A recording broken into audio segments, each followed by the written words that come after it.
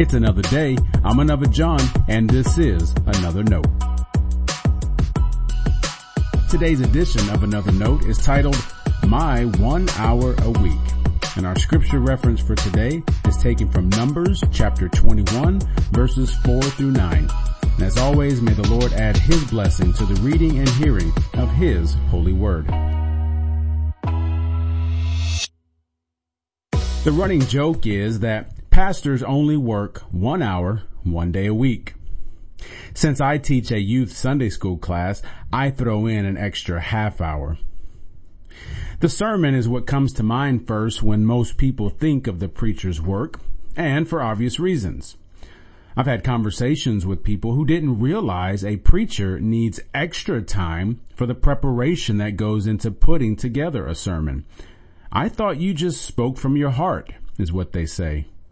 Trust me, you don't want your preacher speaking from her heart. You want him to speak from the Word of God. To be sure, there are various tasks I am responsible for that are imperative to a congregation. For example, I tell my congregation that I know no one is going to pray more for this church than me. Is praying more important than preaching? Of course not, because that's a silly question. I used to think preaching a sermon was my most important job as pastor. Now I know it's merely the most distinguishable part of my job. Over the years, I've rethought what is most important for me to do. As it happens, it's actually what is most difficult for me. The most important part of my job is waiting. What am I waiting for? You, or someone like you. I'm convinced a pastor's job is to walk along with the people of a congregation, introducing them, reminding them, and redirecting them to the will of God. There are many times people are willing for me to do that, so they come along, joyfully ready to follow God more faithfully. Others, not so much. It's not that they're against God or the mission of a church. I believe that. It's just there are so many other things demanding attention. Some of those things are calendar items. Some are matters of the heart. And that's the reason why most of what I say doesn't always make sense to some people in church. That's why people fall asleep during sermons. It's why the mission of the church isn't a priority. It's why we have to almost beg people to give. No matter what, though, I need to be ready for anyone to say, I am ready to follow. Different people come to those words at different times and after particular experiences. Some receive a revelation or answered prayer that inspires them. Some endure some hardship that opens their eyes.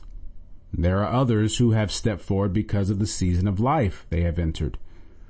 And you might be surprised at how doubt can help someone prepare to follow Jesus.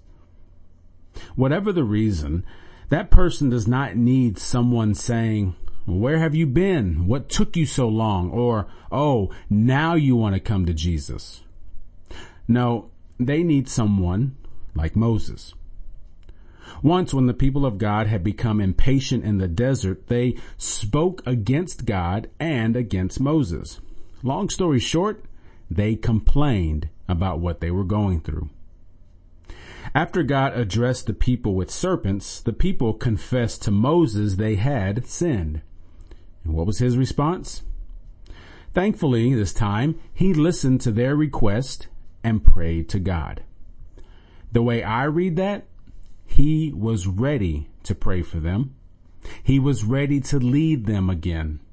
He was ready to be exactly what God had appointed him to be for the people. His prayer prepared the people for a renewed life with God. Child of God, that's all any pastor really wants for you. I know life can get busy and there's so much weighing you down. But when you're ready, I'm waiting for you. Stay blessed.